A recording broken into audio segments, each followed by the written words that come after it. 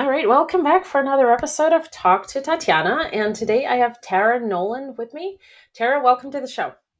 Tatiana, I am so glad to be here. I have like multiple connections with you as a business person and an author, and having you as part of my journey is awesome. And I'm glad to be here and get to talk about what we do and hopefully share some great nuggets for everyone who's listening.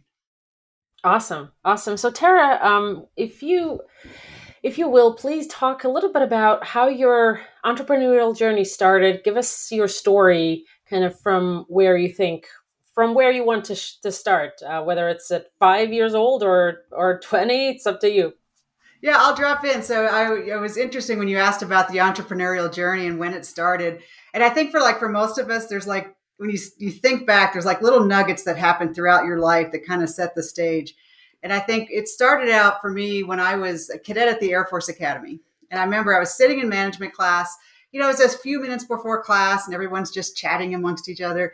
And this guy next to me, I knew he was a football player, and he's kind of sitting back, like owning the stage. And he's like, "Well, I'm just going to invest $40 a month in a Janus fund. And by the time I'm 40, I'm going to be a millionaire."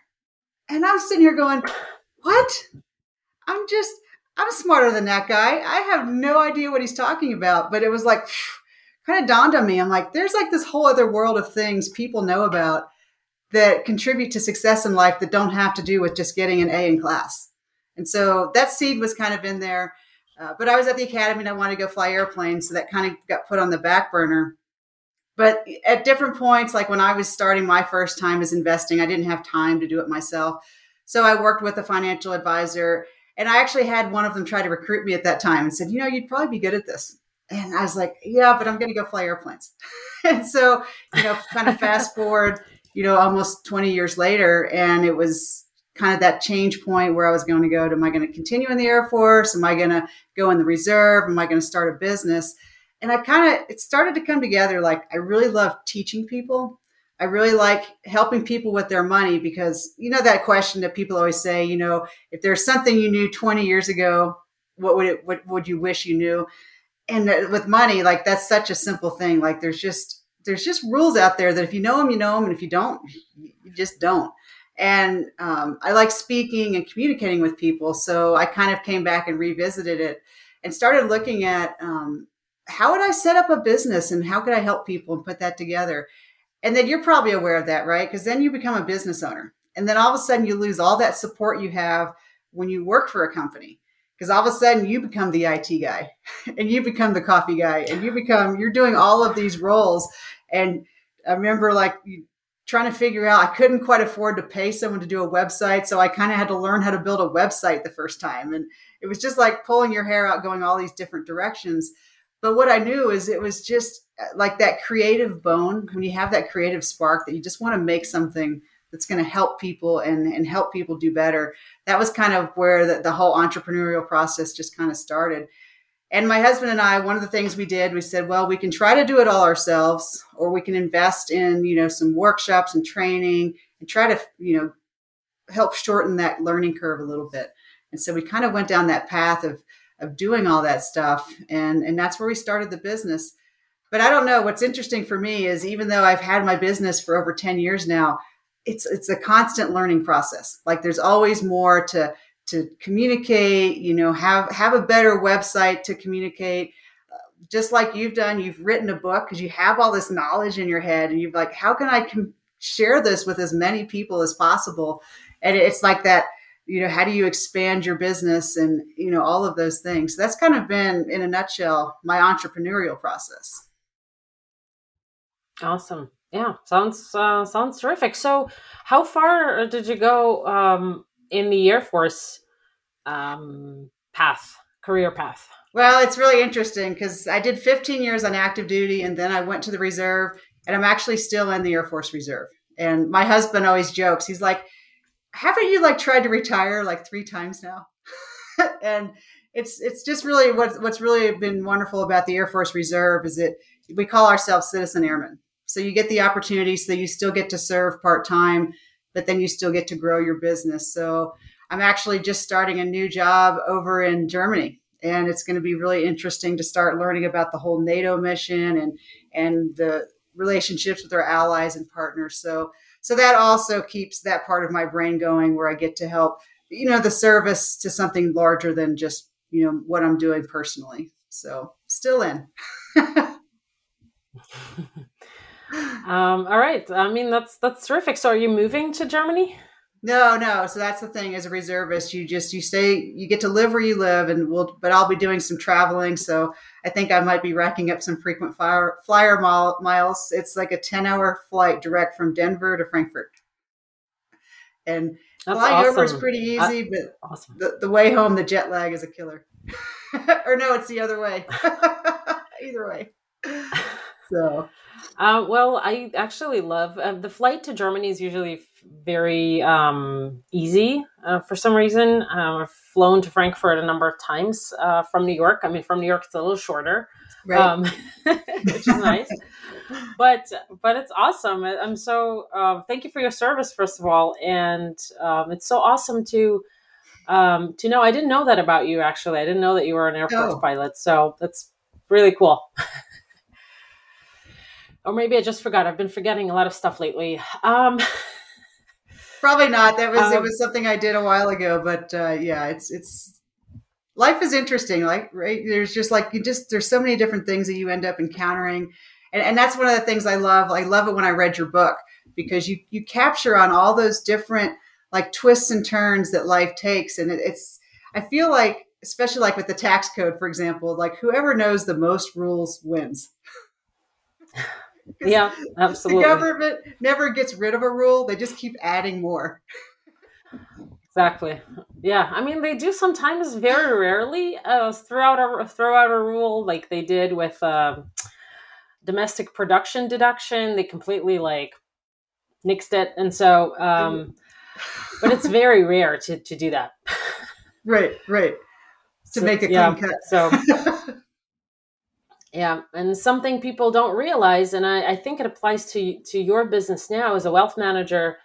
Um, is something I didn't realize until I started working differently with my clients was I realized that people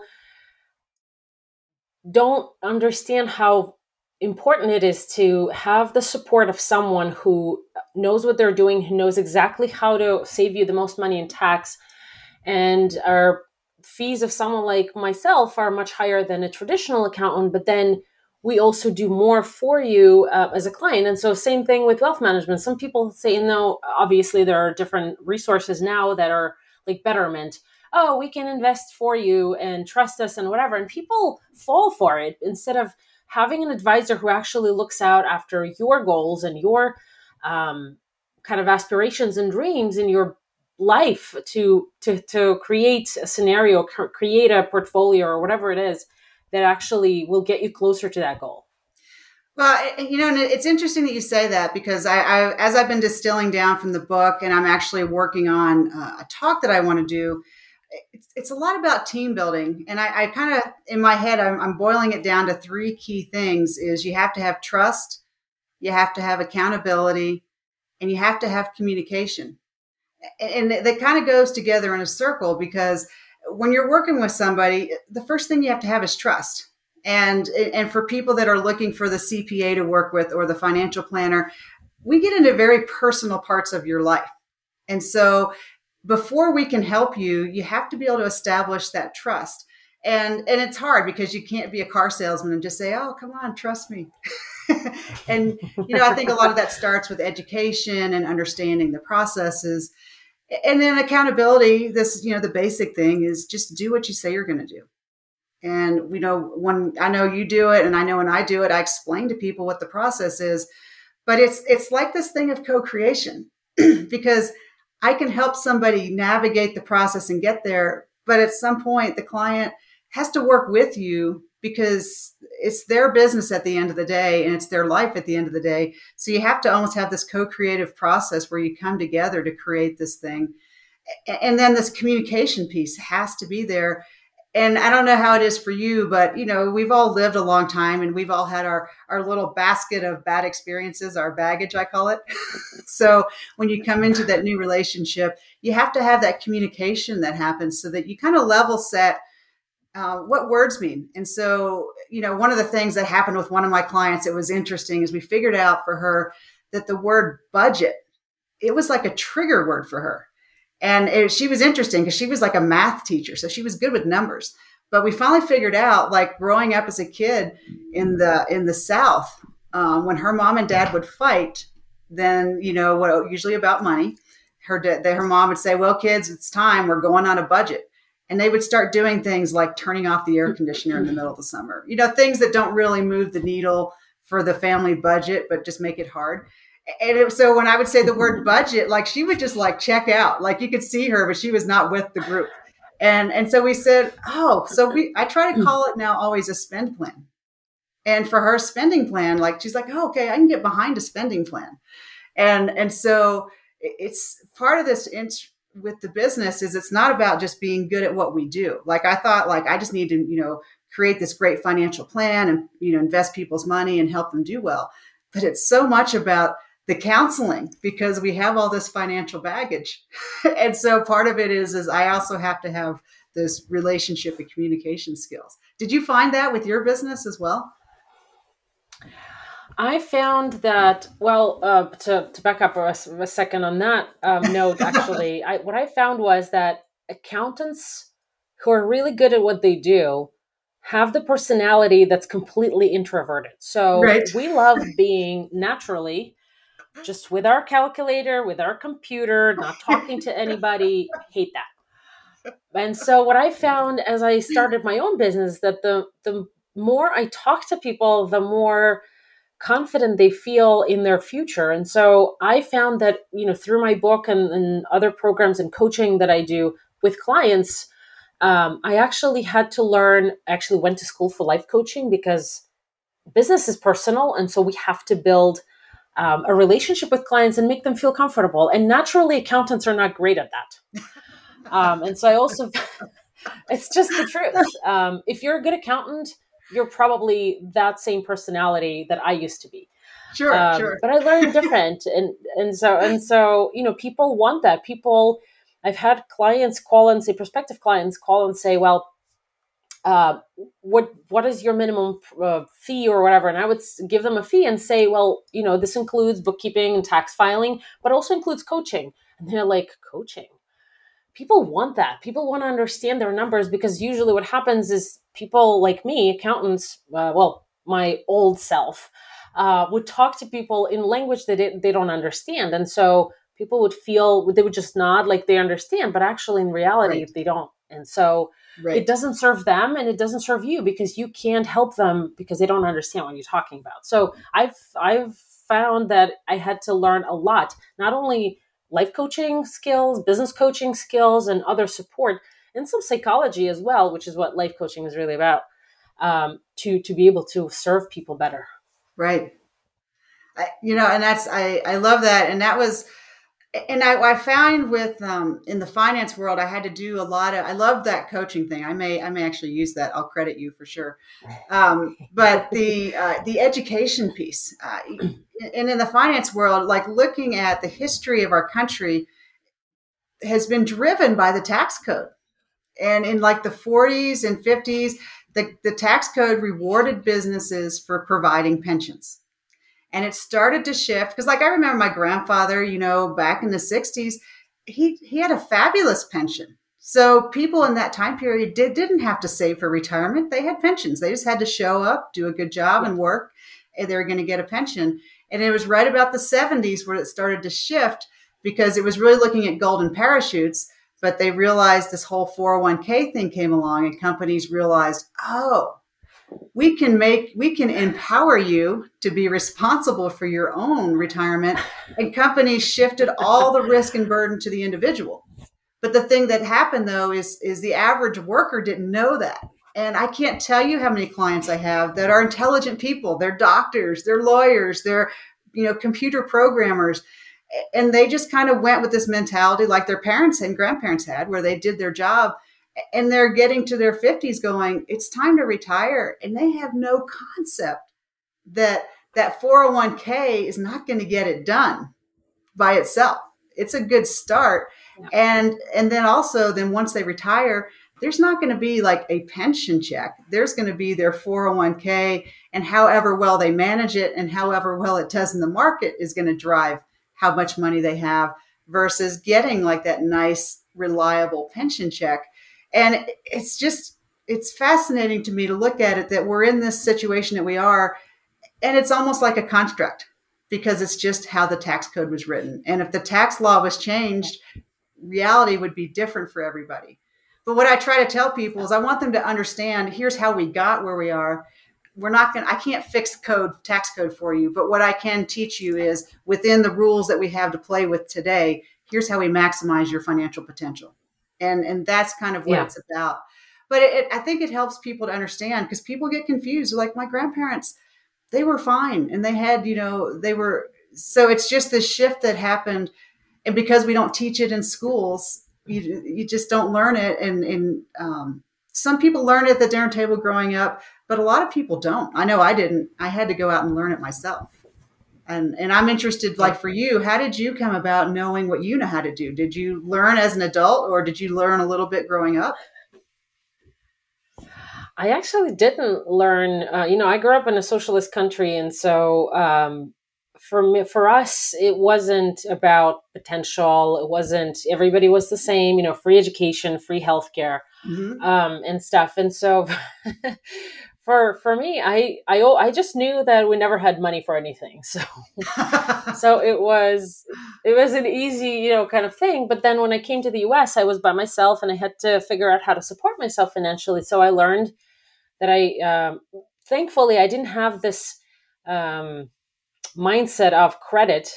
And so I always lived within my means, and I was making very little and spending, I had a high rent because I wanted to live by myself. I didn't want any roommates and stuff. And so it was difficult for about a year, probably 2 years total, but it worked. And then I met my husband who is Jewish. And so Jews have natural ability to see where money can be saved, to be good at money. I don't know, maybe it's just Russian Jews or Belarusian Jews, but he taught me to have a budget, to have a software that tracks your financial stuff. And then I got into accounting. I picked accounting because I wanted to be able to support myself financially, and accounting is a skill.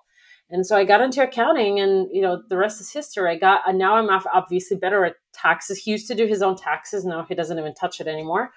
But accounting is a skill, and so I used it to really get to where I am. But I saw how important it is, and now my next goal is to really teach kids about entrepreneurship, about how to manage money and how to understand it. Because what I think American people are missing is that understanding that entrepreneurship is a great career option. Right. A lot of people find that out after they've done 20, 30 years of corporate work. And then they're like, oh, I can do this on my own. Right. And not be stressed out and have a better life. Right. Well, it's interesting that you say that because I started working with a company and they were like, they almost trying to put fear into me. Like, well, you can't do this by yourself because you're going to have an office manager, and how are you possibly going to keep up with the paperwork? And then when I finally did go out on my own, I'm like, it's not that hard. I mean, it's work. So you become time limited, but it wasn't a case of, can I do it? I'm like, of course I can do it. It just, then I had to figure out how to bring on the help and the team I needed around me to be successful. But it's interesting how there's like this fear about going out on your own. But I mean, I guess that's pretty natural. I think I read once that only about 5% of the population is really wired to be a full up entrepreneur. And a lot of people, they like the comfort. I mean, and that's okay. But it's for the people that have the inclination, I say, don't be afraid. Go for it. I wouldn't turn back and do it differently.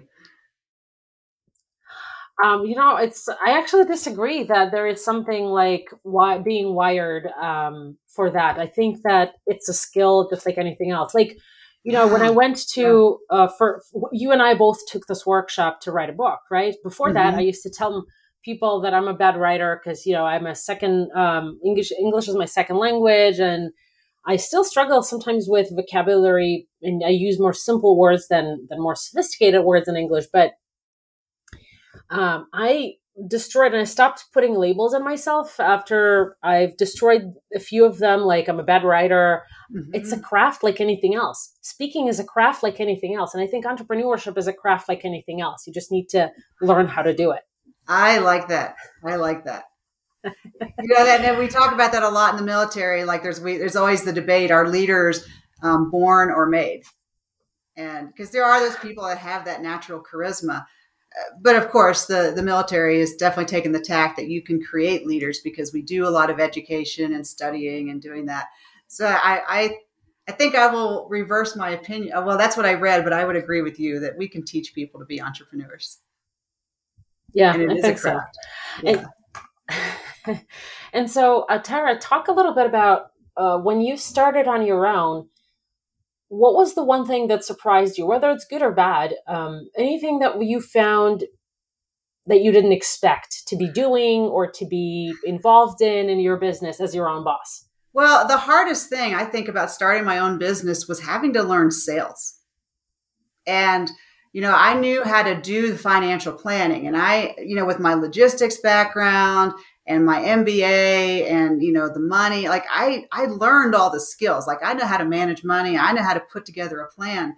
And the hard part was like I have to go get people to give me money. And it went all the way back to that trust building thing. And when you start a business, like you get the books on a business book and they teach you how to file it with the state, and you've got to get your tech set up and all the technical parts of it. But a lot of the books don't really talk about, like, that's all good and fine. But like 90% of your time when you get started is building those relationships and figuring out marketing. And it's different, like it can be different in every part of the country. In some countries people like to have webinars. In some country parts of the country people just want to have like a mailer come to them in the mail, and then they come to a seminar, and some people want a phone call. And it was maddening for me to go, I just want to help people and I have to convince them that I can help them, and before I can get to the helping them part. And I spent a lot of time trying to figure out, because I don't know about you, but there's not really a good like you can go get a class on finance or accounting, but there's not a real great class on here's how you talk to people and network and market. So I think your life coaching course was probably a great way to get that done, because I don't think there's even a degree in college that teach you people skills, especially if you're an introvert. Well, there probably is if you get a degree in psychology, but I don't want a degree in psychology. Maybe. Right. Well, and I was interested in that, and I think maybe I should have done that. I was on the fence between chemistry and psychology, and at the time I was like, well, psychology would be fun, so I should do the one that would be hard. I think I'm getting over That's that phase of interesting. life, like somehow you get extra points for doing something that's just hard. I that's how I picked accounting initially for for a similar reason. I could do economics; that would be easy, but then I picked accounting because it's harder, and I could always have a choice. That was interesting. Yeah, that's really cool. Thank you for sharing that. So, to talk a little bit about, if you could go back, I just pressed something accidentally. Hopefully, it didn't. Okay, awesome. We're good. So, talk a little bit about if you could go back in time and give your younger self a piece of advice, maybe when you were starting a business, or maybe when you graduated college, or whatever that period in time is. What would that advice be? I was thinking about this question. I love that. Is I would go back and tell myself that I am enough. You are enough, because there's that balance, right? Because you want to be humble, right? And when you're young, people always beat on you, like, you kids, you never listen to anything, and you just. So I tried to be very diligent and take on that message of receiving and listening and trying to learn from other people's mistakes. And I think I almost took it too far. And so I would just tell myself, you are also capable and have good ideas, and you are enough. And when you start it, follow through and do it. And I can tell you on my entrepreneurial experience, it's interesting because back in 2010, I did like a teleconference series. So this was before Zoom and Google Meet and all of these video conferences. So I did it on the phone, and I was having these fabulous meetings with people. And I did it for about a year and a half, but I wasn't aware that I was pushing through and having impact. And I got busy. Obviously, I was still in the Air Force Reserve, so I kind of let that fall away. And now here we are in 2021, and I go back and look at the people that I interviewed way back when, and a lot of these people are really famous podcasters now, and they're like doing big things. And I'm like, I was on the right path. And I don't know if you've ever watched the movie The Secret, and they talk about like a Haven't plant yet. coming up to the ground, and you have this idea and you have this idea and it's just about to break through the surface, and then you go, oh, this isn't working, and then the idea just rolls back down. I'm like, okay, I actually know about that, and I'm sure there's probably been other times where I was on the path like this close to really having a breakthrough, and I'm like, it's not working, I guess I'll try something else. So the message is Yeah. you are enough, and just keep following through because you're probably doing better than you think you are. Awesome. I love it. Thanks so much for sharing that. That was really beautiful. I actually wrote that down as the title of this episode. So, Tara, kind of as we wrap up here today, share where people can connect with you and work with you and how they can work with you. What is the transformation that you offer? What is the uplift that you offer your clients that you work with right now? Oh, I love this. So like you said, I'm writing my book, and the title of the book is Money Moves: Changing Where Your Money Lives Changes How Your Financial World Grows. And so you can connect with me at www.nolanfinancialpartners.com. But I want people to really think about that, because that was as we went through the workshop. Like, one of the great parts about it is you have this cohort of people that help you go, that really resonates with me. And um, changing where your money lives changes how your financial world grows. That was like one of the really key concepts that exemplifies what I do with people is, I have a lot of people that I meet that'll have a couple $100,000 just sitting and checking because they don't know what to do with it. They're afraid of the market. They don't, it just sits there, and showing them just how you can give your money jobs and let your money do more than one thing. Because, like in a bank account, all it does is earn like little to nothing as far as interest, but it does have some protection because it's in a bank. But like, let's say if you put it into, an IRA, all of a sudden you're getting a tax advantage. If it's a Roth IRA, you're definitely getting money growing tax free. It's still protected and it's growing. So then you've given your money a couple jobs. If you use some of that money and use a life insurance as a tool, then you are creating something that can be used for long-term care. You're growing your money tax-free. You're protecting your family. So just getting people to have this idea of, if I have $1, how many jobs can I make that dollar have? Because if it just sits in a bank account, it's got one job. But if you have it do different things, then it can have multiple jobs. Real estate's a big one, where if you have money that's just going to be sitting, you can have some of that money sit in your property, and maybe you can earn some rental income. You're going to get some tax deductions. So I work hand in hand with someone like you, a good CPA. We work hand in hand together to go, how do we maximize where this is going to go? And what I want people to understand is that you also tie it to your personality. Like, money can do great things in the market, but guess what? That's not the only option. If you're very conservative and you want to do something a little safer, there's different tools. So I kind of inverted the pyramid. Like, when I started my business, we would have like 3 mutual funds and 2 insurance companies we worked with, and everybody was squished into that. And I'm like, I turn it on its head. The first thing at the top of the pyramid that we have to go is, what does success look like for you? Why are you saving money? Some people want to travel. Some people want to buy a house next to the grandkids. What is your reason first? Then we figure out, like, are you super conservative, or do you want to be aggressive and put yourself out there a little bit and look at that? The very last thing we do is look at the tools. And I think the stocks, bonds, mutual funds, those are interchangeable, and those are not really very important, because what's important is, are they supporting that vision that you have of, this is what success and happiness feels like to me? And so I would say the very first thing I do with people is ask that question. And for most people, it's the first time that anyone's ever asked them that. And I say, well, what is happiness for you? And people are like, I don't know. I just need enough. I just need more. And I'm like, how do you achieve the goal of more? Because when do you ever get off the wheel? You're just running and running and running and running.